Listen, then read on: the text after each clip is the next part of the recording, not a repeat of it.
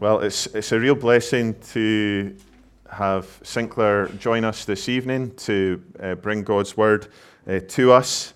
And his association with Grace Church Leith goes right back to the very beginning, even before the days where we were meeting in our living room. It was Sinclair's vision, along with those at First Presbyterian Church Columbia, to see a church planted in Scotland. And so we're very grateful to him for all that he has been involved in with that. And I'm particularly thankful for his friendship and encouragement over those years and for his prayers for us as a church. And so it's great. I was delighted when he agreed to come and share with us this evening. So I'm going to invite Sinclair. I'm going to stop there and invite you forward, Sinclair. I just want to take another minute to see if there's anyone else wearing a tie tonight, because I feel that in my younger days I would at least have had the wisdom to say, what's the dress code for this occasion? So I hope my jacket and my tie are not in any way offensive to you. Just a reminder of the good old days. But it's a delight to be here. Athol exaggerates the contribution that I personally have made, but it's been a delight to me to see a number of people from Columbia who've made really a big contribution to the church here and who very much have loved Athol and Rosalind and prayed for this work. And I shouldn't say to Athol that the only reason I'm here is the thought that I might also see some of them as well as seeing him. That's not completely true. So I want to ask you to turn in your Bibles. You should find one beside you on the chairs if you need it, to the 17th chapter of John's Gospel, which you'll find in the Church Bible on page 903. And I want to read just the closing verses, the third section of this prayer of our Lord Jesus, that if you're using the Church Bible, you'll notice is actually headed the High Priestly Prayer. And this is the third section of that prayer, where Jesus, within a few hours actually of his arrest and trial and then his crucifixion the next day, is in prayer, and the disciples are with him overhearing his prayer, longest prayer in the New Testament, actually. And Jesus says, I do not ask for these only, but also for those who will believe in me through their word, that they may all be one, just as you, Father, are in me and I in you, that they also may be in us, so that the world may believe that you have sent me. The glory that you have given me, I have given to them, that they may be one, even as we are one. I in them and you in me. That they may become perfectly one, so that the world may know that you have sent me and loved them, even as you loved me. Father, I desire that they also, whom you have given me, may be with me where I am, to see my glory that you have given me because you loved me before the foundation of the world. O righteous Father, even though the world does not know you, I know you, and these know that you have sent me. I made known to them your name, and I will continue to make it known, that the love with which you have loved me may be in them, and I in them. Well, any kind of anniversary is an occasion for looking, I think, in three directions. First, looking back with thanksgiving for however many years that you're celebrating, whether as a married couple or an engaged couple or a courting couple.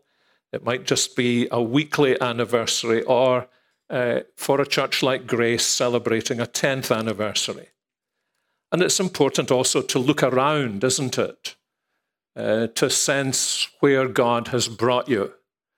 And then it's an opportunity to look ahead, to try to sense something of the trajectory on which God has been leading you and on which you believe he will continue to lead you into the future. And I thought it might be helpful for us, reflecting on an anniversary, to think about these closing verses of Jesus' prayer in John chapter 17. And I want to do so, as those of you who picked up an order of service at the beginning might have noticed, under this title, The Question the Church Rarely Asks. The question the church rarely asks. Well, what is it? What might it be? The question that's on my mind is, what does the Lord Jesus think about the church? What does the Lord Jesus think about our church?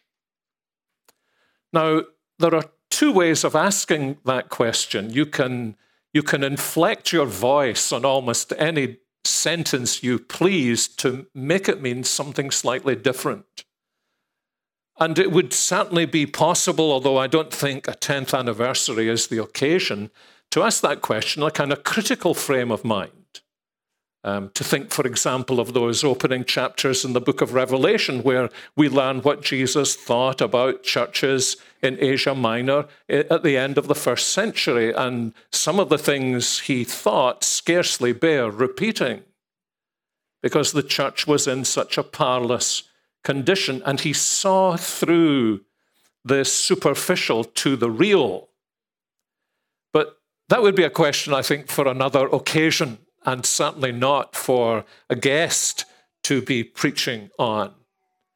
I want to think about that question from a completely different point of view, from what we might think of as a hugely encouraging point of view that I think we don't think nearly enough about, because we don't actually often enough ask the question, well, what does the Lord Jesus think about our church?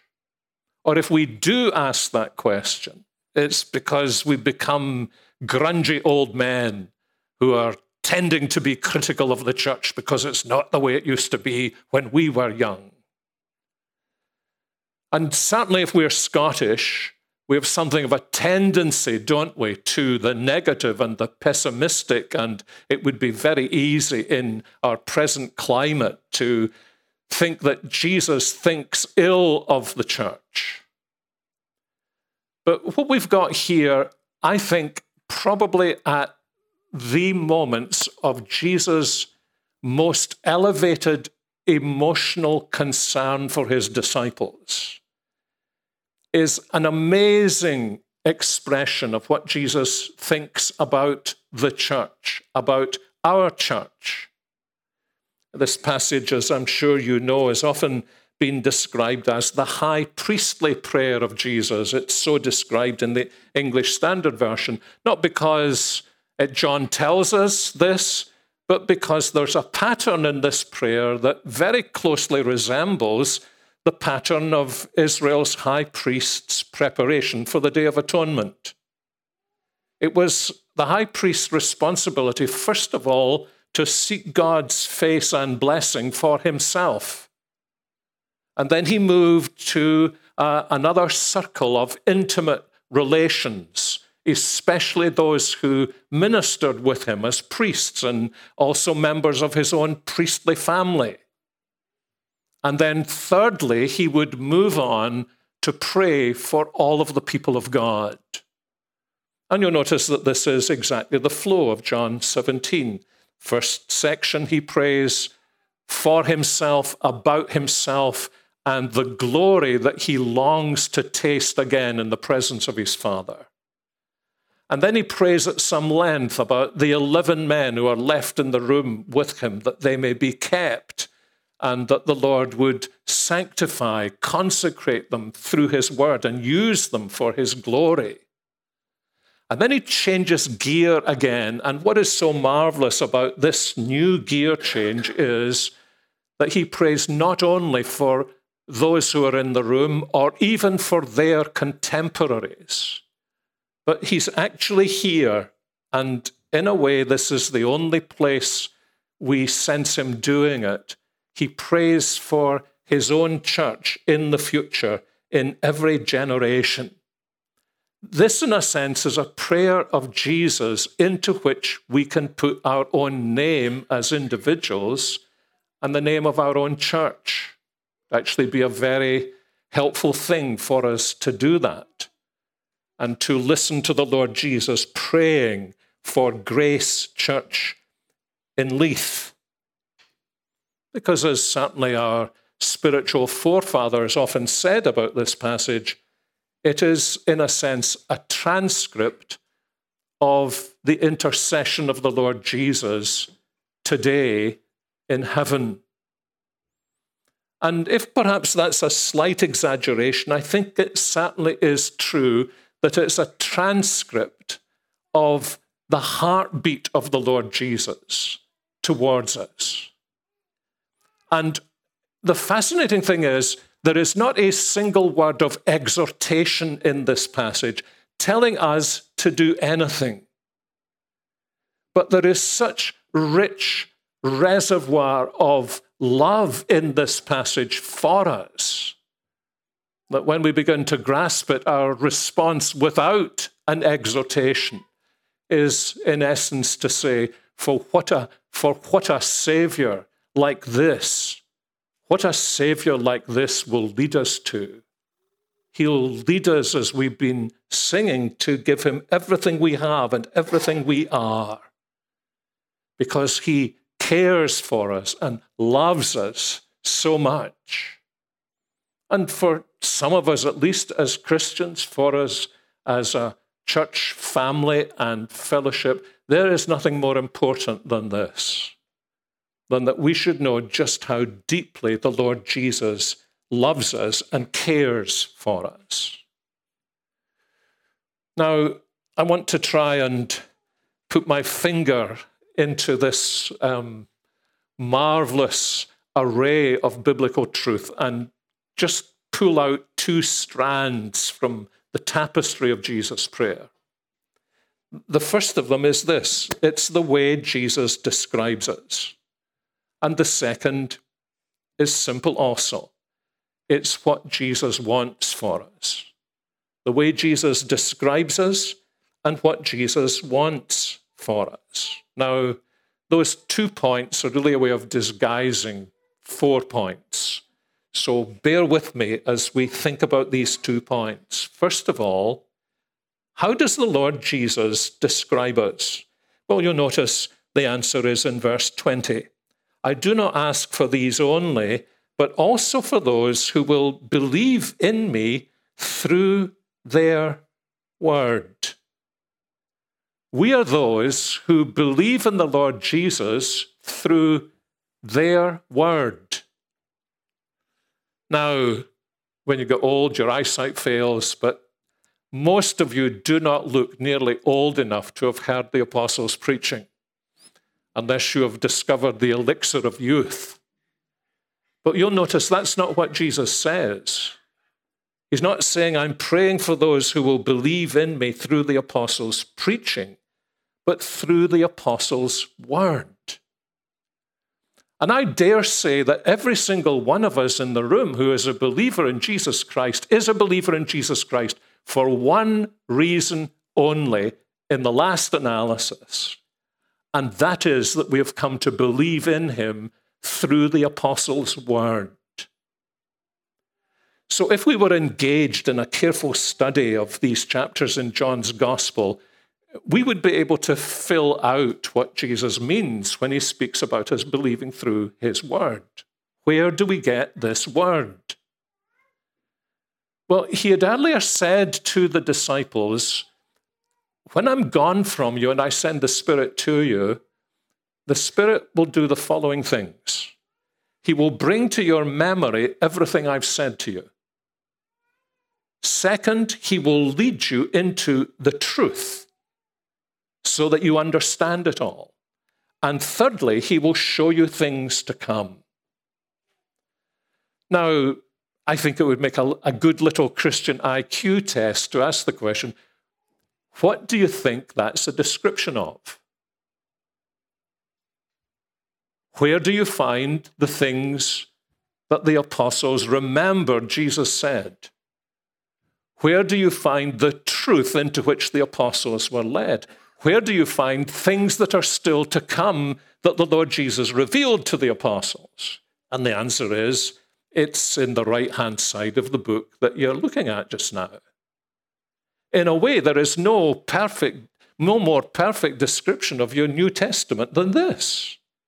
The Gospels, the experience of the apostles and their teaching and their letters, those sections in the Gospels and in the letters and in the book of Revelation where Jesus shows them the things that are still to come.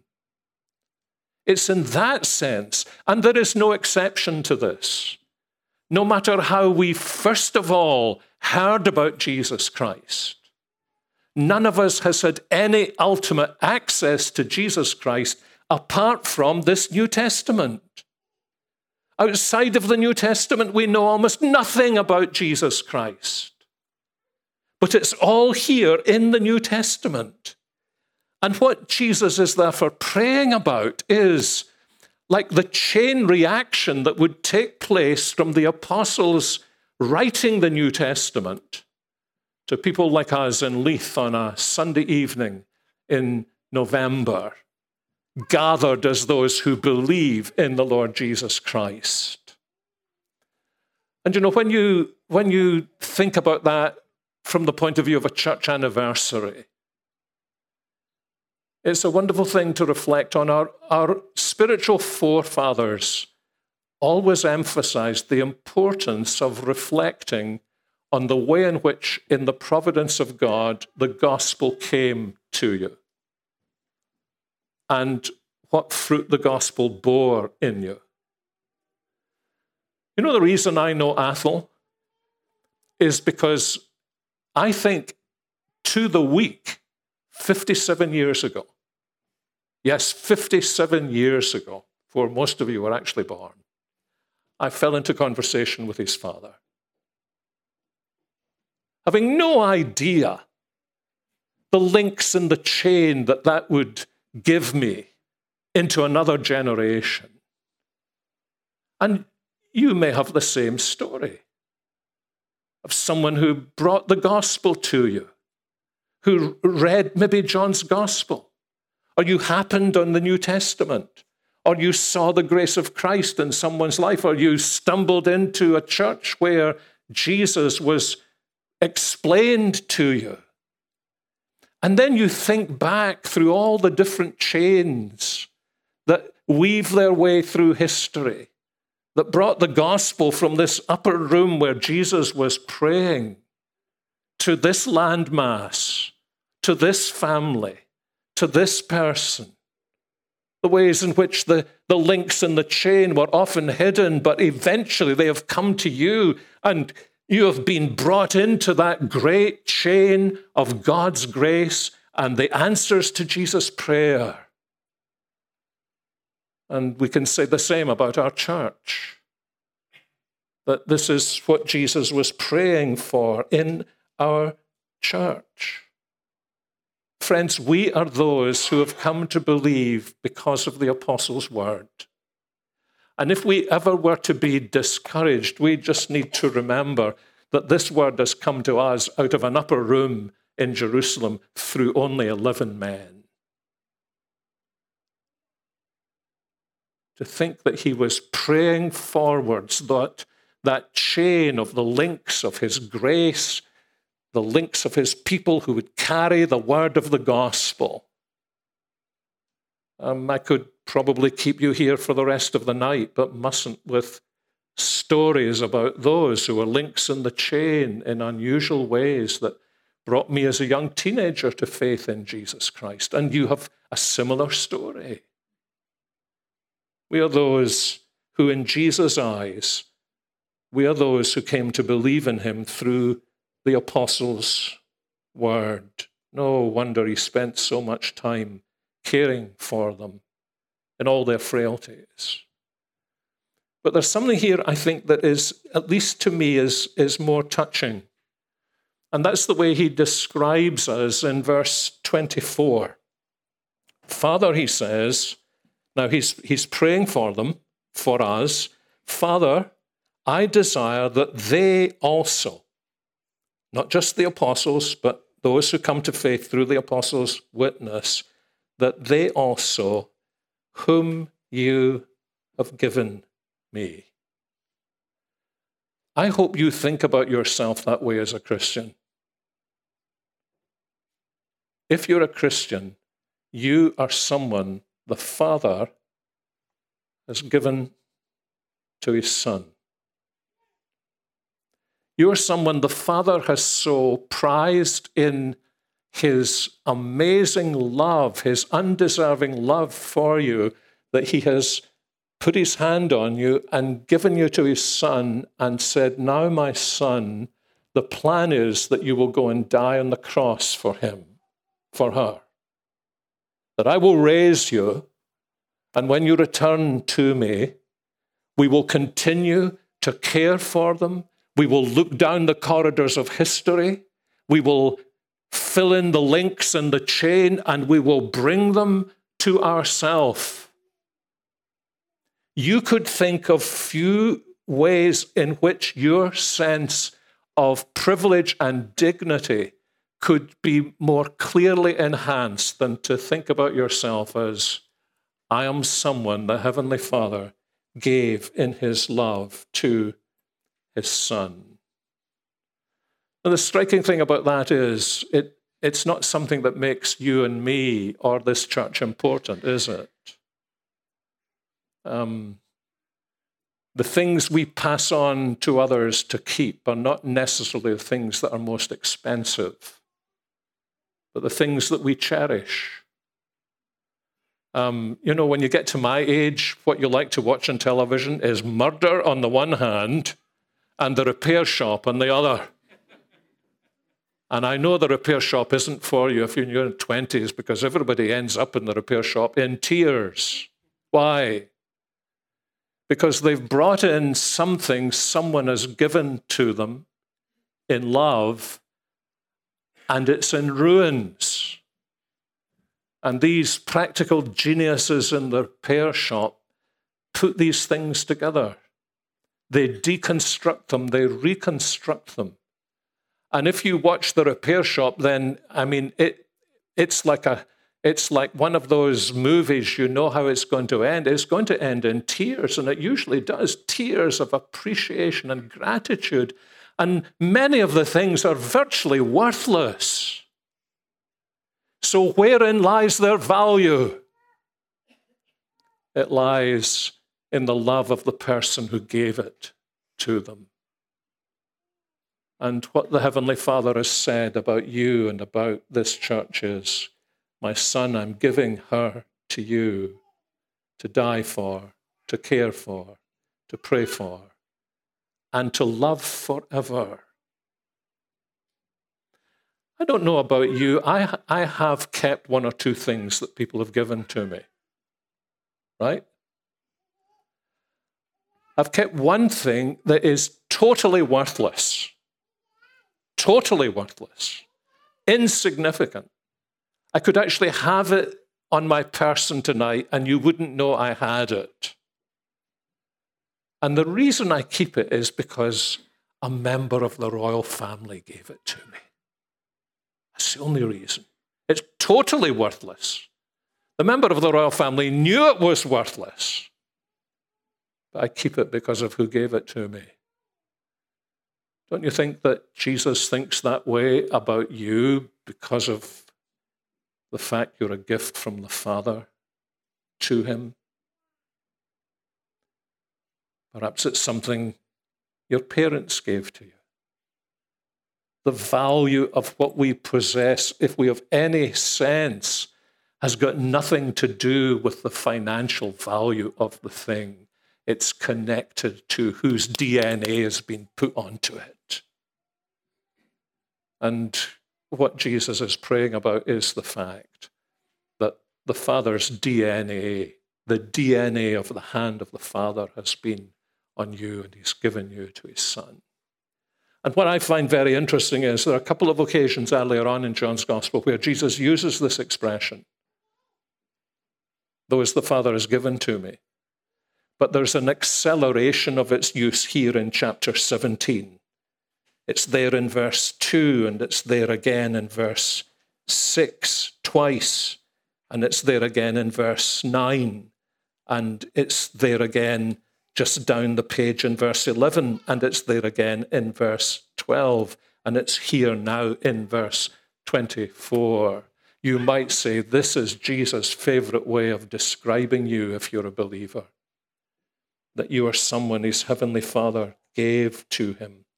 And because his heavenly Father gave you to him, he will never let you go. And we say, but I am nothing. But that's the point. That's what makes it such a glorious thing to be a Christian, that in and of yourself you are nothing. In fact, in and of yourself you've been a rebel against God. But he has manifested such love for you. A love he has had for you from before the beginning of time that will never end because it never had a point in time when it had to begin. And he said to his Son, "Son, they're yours now. Now save them, keep them." So that's how the Lord Jesus thinks about us. And we do need to lift our eyes upwards to him, don't we? Because we're so prone to, I know I'm so prone to, I am nothing, I have failed. And you get to an age where the failure could crush you to death. Failed so many people, failed in so many ways. Most of you never preach, and so you don't know what it's like to be a preacher who just wants to die at the end of his sermons because he's so conscious he's failed again. He can't do it the way he wants to do it for the Lord Jesus. So we're nothing in ourselves. As a church, we're nothing in ourselves. It's all foolishness to the world. But the thing that makes all the difference in the world is that we know that the Father has given us to his Son, and his Son will never, ever let us go. And that leads me to the second thing. The first is the way the Lord Jesus describes us. And then the second is what the Lord Jesus wants for us. What the Lord Jesus wants for us. He's praying for us, as we see in verse 20. I don't ask for those only, but also for those who will believe in me through their word. What does he want for us? Well, he tells us what he wants for us, first of all, in the here and now. You notice that, don't you? He prays in verse 21 that we will all be one. And it's clear he's not speaking about some kind of institutional unity here. You can have institutional, think about the political parties. They've got institutional unity and rampant disunity within. Not speaking about governmental unity or institutional unity. In fact, the model he uses is mind-bending. He says, I want them to be one, Father, the way you and I are one. The way you and I are one. A unity of the deepest personal fellowship. Now, there are so many layers in John's Gospel. If you want to understand what Jesus is saying there, the way you and I are one, Father, you need to go right back to the very first words of the Gospel. In the beginning was the Word. which is a description of the Lord Jesus. And John says the Word was with God. And the language he uses, some of the scholars like to retranslate it, the Word was face to face with God.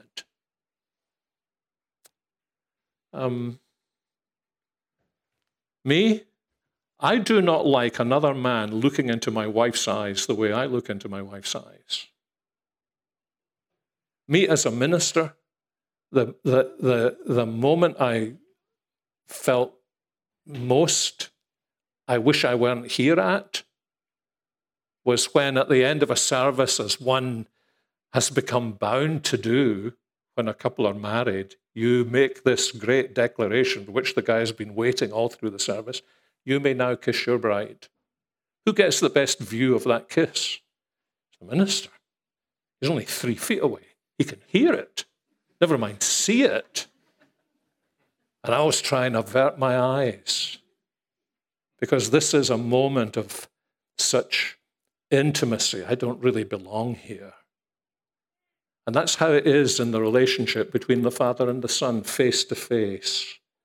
The Son looking into the eyes of his Father, the Father looking into the eyes of his Son. And Jesus is now praying that it will be like that for us. Now, how is that possible?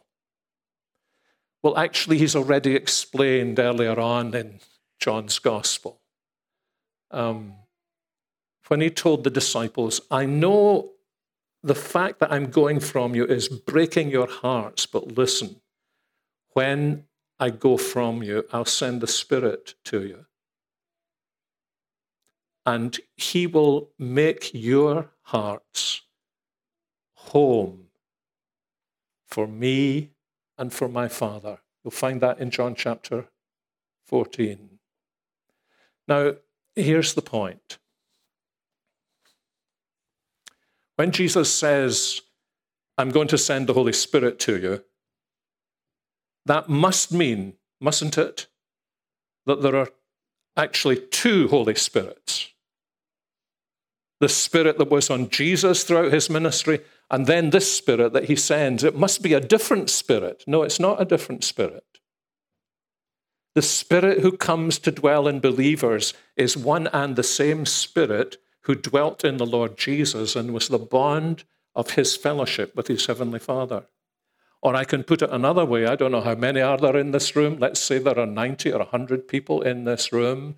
And let's say, just for the sake of thinking about it, that we're all Christians and we're all indwelt by the Holy Spirit. Does that mean there are 100 Holy Spirits in this room? There's only one Holy Spirit. That's what creates the unity. And you can sense it almost immediately when you meet true believers from other parts of the world, other cultures. Hey, even from Glasgow. Then you sense there is a bond of unity that isn't natural, supernatural. Because in each of us, what a transformation this makes to our disposition towards our fellow believers, including those we find most awkward and difficult. We are bound together because not only do we share one Holy Spirit, but the one Holy Spirit that we share is the one Holy Spirit who was ministering on the life of the Lord Jesus, and the one Holy Spirit who binds in love and unity together the Father and the Son. Now, what's all this supposed to lead to? Well, it leads to a massive love-in, doesn't it? But Jesus isn't just interested in massive love-ins. He's interested in the impact this is going to make on the world. He's saying, I want there to be this unity so that through this fellowship of people, the world may come to believe that you sent me to be the Savior. Now, why would the world come to believe in Jesus as the Savior because of this phenomenon in the fellowship of the church? Answer is because it's not natural. It's supernatural. It's not like anything else. The people who used to meet briefly, if they ever did meet in this building, knew absolutely nothing of this kind of unity, this fellowship. But you see, when unbelievers come into a living fellowship of God's people, they don't have the language or the categories to explain what they experience, but they experience something they have never experienced anywhere else in the world. And if they seek, they will find the only explanation for it is our Lord Jesus Christ. That's what he wants in the here and now. We used to live in Dallas, not Dallas in the north of Scotland, but Dallas in Texas. And when we lived there, the movie, The Passion of the Christ, came out. And there was a pastor of a mega church of endless thousands of people was in the local newspaper saying, this movie is the greatest evangelistic tool God has ever given to the church. And I remember thinking when I read the newspaper, I thought this man was the pastor of a church. Is his church not the greatest evangelistic instrument? Because that's what Jesus is saying here. And we, in a way, this is our hope in Scotland, isn't it? That the people down the street, if we're a young couple raising family, or if we're older people in a marriage that has been stable, or if we're a living family, that we can invite people to come and see, as the Lord Jesus, you remember, said to Andrew and his friend earlier on in the gospel, just come and see. Then frequently, even if they think they hate what Christians believe, they realize there is no natural explanation for this kind of fellowship and love. Because this is real family. This is real family. And that's what our Lord is wanting. It's not just that he's praying about it. This is actually what he wants. And you'll notice the reason he wants it is because he wants his glory to be in the church. Now, I don't know if anyone actually understands what Jesus is saying here, because we know that God does not give his glory to any other. He jealously reserves it for himself because only he deserves this glory. So how can Jesus be praying that this glory will be experienced by us? But that's just what he's talking about here. This love, the love that the Father has for the Son, the love that the Father has for us to give us to his Son, the love the Son has for us, that he was willing to die for us and now prays for us in heaven. That is the glory. That's why sometimes when we're together at the end of a service, some of us at least may feel we are just bursting with a sense of, this was glorious. And indeed, that's exactly what Jesus is praying about for the here and now. But he's also, you notice in verse 24, praying about the there and then. The end story, the end game for Grace Church in Leith is not here on earth. The end game is there in heaven. And Jesus is praying, Father, this is what I want. I desire, verse 24, that they also, whom you have given me, that's the language again, I want them to be with me where I am, to see my glory that you gave me, because you loved me from before the foundation of the world. Now, this glory is so important to Jesus. He's been praying about it for himself. And now he's praying that you will be there. Why does he want you to be there? Why does he want Grace Church to be there? Let me give you 7 reasons. Breathe carefully. It will take me no more than a minute. Reason number 1. He wants you to see him in his glory because you have seen him in his humiliation. If you're a Christian living in this world, you have seen Jesus humiliated, perhaps almost every single day. Second, he wants you to see who he really is. You've never seen that. You've seen glimpses of it, but he wants you to see who he really is. Third, he wants you to see how much he is loved by his Father. Fourth, he wants you to know how much you're loved by his Father. 5, he wants you to know how much you are loved by him, that he would invite you to see his glory. 6, he wants you to see his glory, because then at last you will see, as you've never done before, that it was all absolutely worth it. And if there is a moment of regret, the moment of regret will be, Lord, if I'd known it was this, I would have wanted to love you more and do so much better for you. And 7th, he wants you to be with him to see his glory, because he wants you. That's it. He wants you.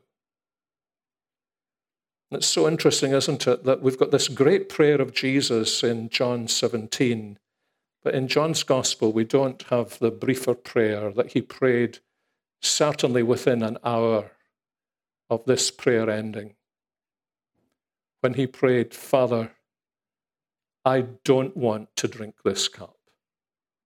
Let it pass from me. These 2 stark petitions, in a way, the greatest petitions the Lord Jesus ever uttered. Father, I want them to see me in my glory. Father, please, if it's possible, take this cup away from me. My natural will is not to drink it and sense that I'm being separated from the Father whose face I've looked on from all eternity. Let this cup pass from me. Nevertheless, not what I want, but what you want. And you see, the wonder is that these 2 prayers explain each other, don't they? It's because he prayed, nevertheless, not what I want, but what you want, that he was able to pray, Father, this is what I want. But to be able to pray, this is what I want, was so costly that he would have to drink the cup that he could never have naturally wanted to drink. And all because we mean so much to him, because we've been given to him by his Father. And all this would be well and good were it not for the fact that it's almost 2,000 years ago that it happened. But we remember Hebrews 13:8, don't we? That Jesus Christ is the same yesterday and today and forever. And that doesn't mean just a shorthand way of saying Jesus is eternal. What that means is that the way Jesus was yesterday in what the letter to the Hebrews calls the days of his flesh, this day, in this prayer, he is the same today. Unless there be any doubt in any of our minds, he will be like that, absolutely, forever. So, friends, we have much reason to be thankful for the way in which these various links in the chain have brought us together here at Grace Church. And I guess for some of us, it may be even more important to know that those chains go right the way back into the hands of his Father. And his Father has said to our Lord Jesus, his Son, Son, there's the chain. hold on to them and save them, bring them home. And when we have a sense of that, then surely we can go out into the world believing that we have the best news the world has ever heard or never heard, and be links in the chain that will bring others, perhaps through the beauty of our fellowship, to know and trust our Lord Jesus Christ. Well, may that be so for us. Let's pray together. Lord, we thank you for the grace and graciousness of our Lord Jesus. We love him so much. He is everything to us, because everything else we have, we hold only because we hold on to him. And we pray as we give you thanks for the providences you have shown in bringing us together in this place and keeping us together and guarding the church through the ups and downs and through all the challenges. Our Heavenly Father, we do pray that you would also fix our gaze upon this amazing purpose and love that the Lord Jesus has for us. And as your word seeps into the deep and dark recesses of our lives where we have felt unloved or misunderstood, we pray that we may be drawn into the loving light of our Lord Jesus and be given this new sense of amazing dignity, because we are those that you, our Father, gave to your Son, and to whom together you have given the Holy Spirit, that we might be one, just the way you and your Son are one in love, and tonight one in glory. So keep us, we pray.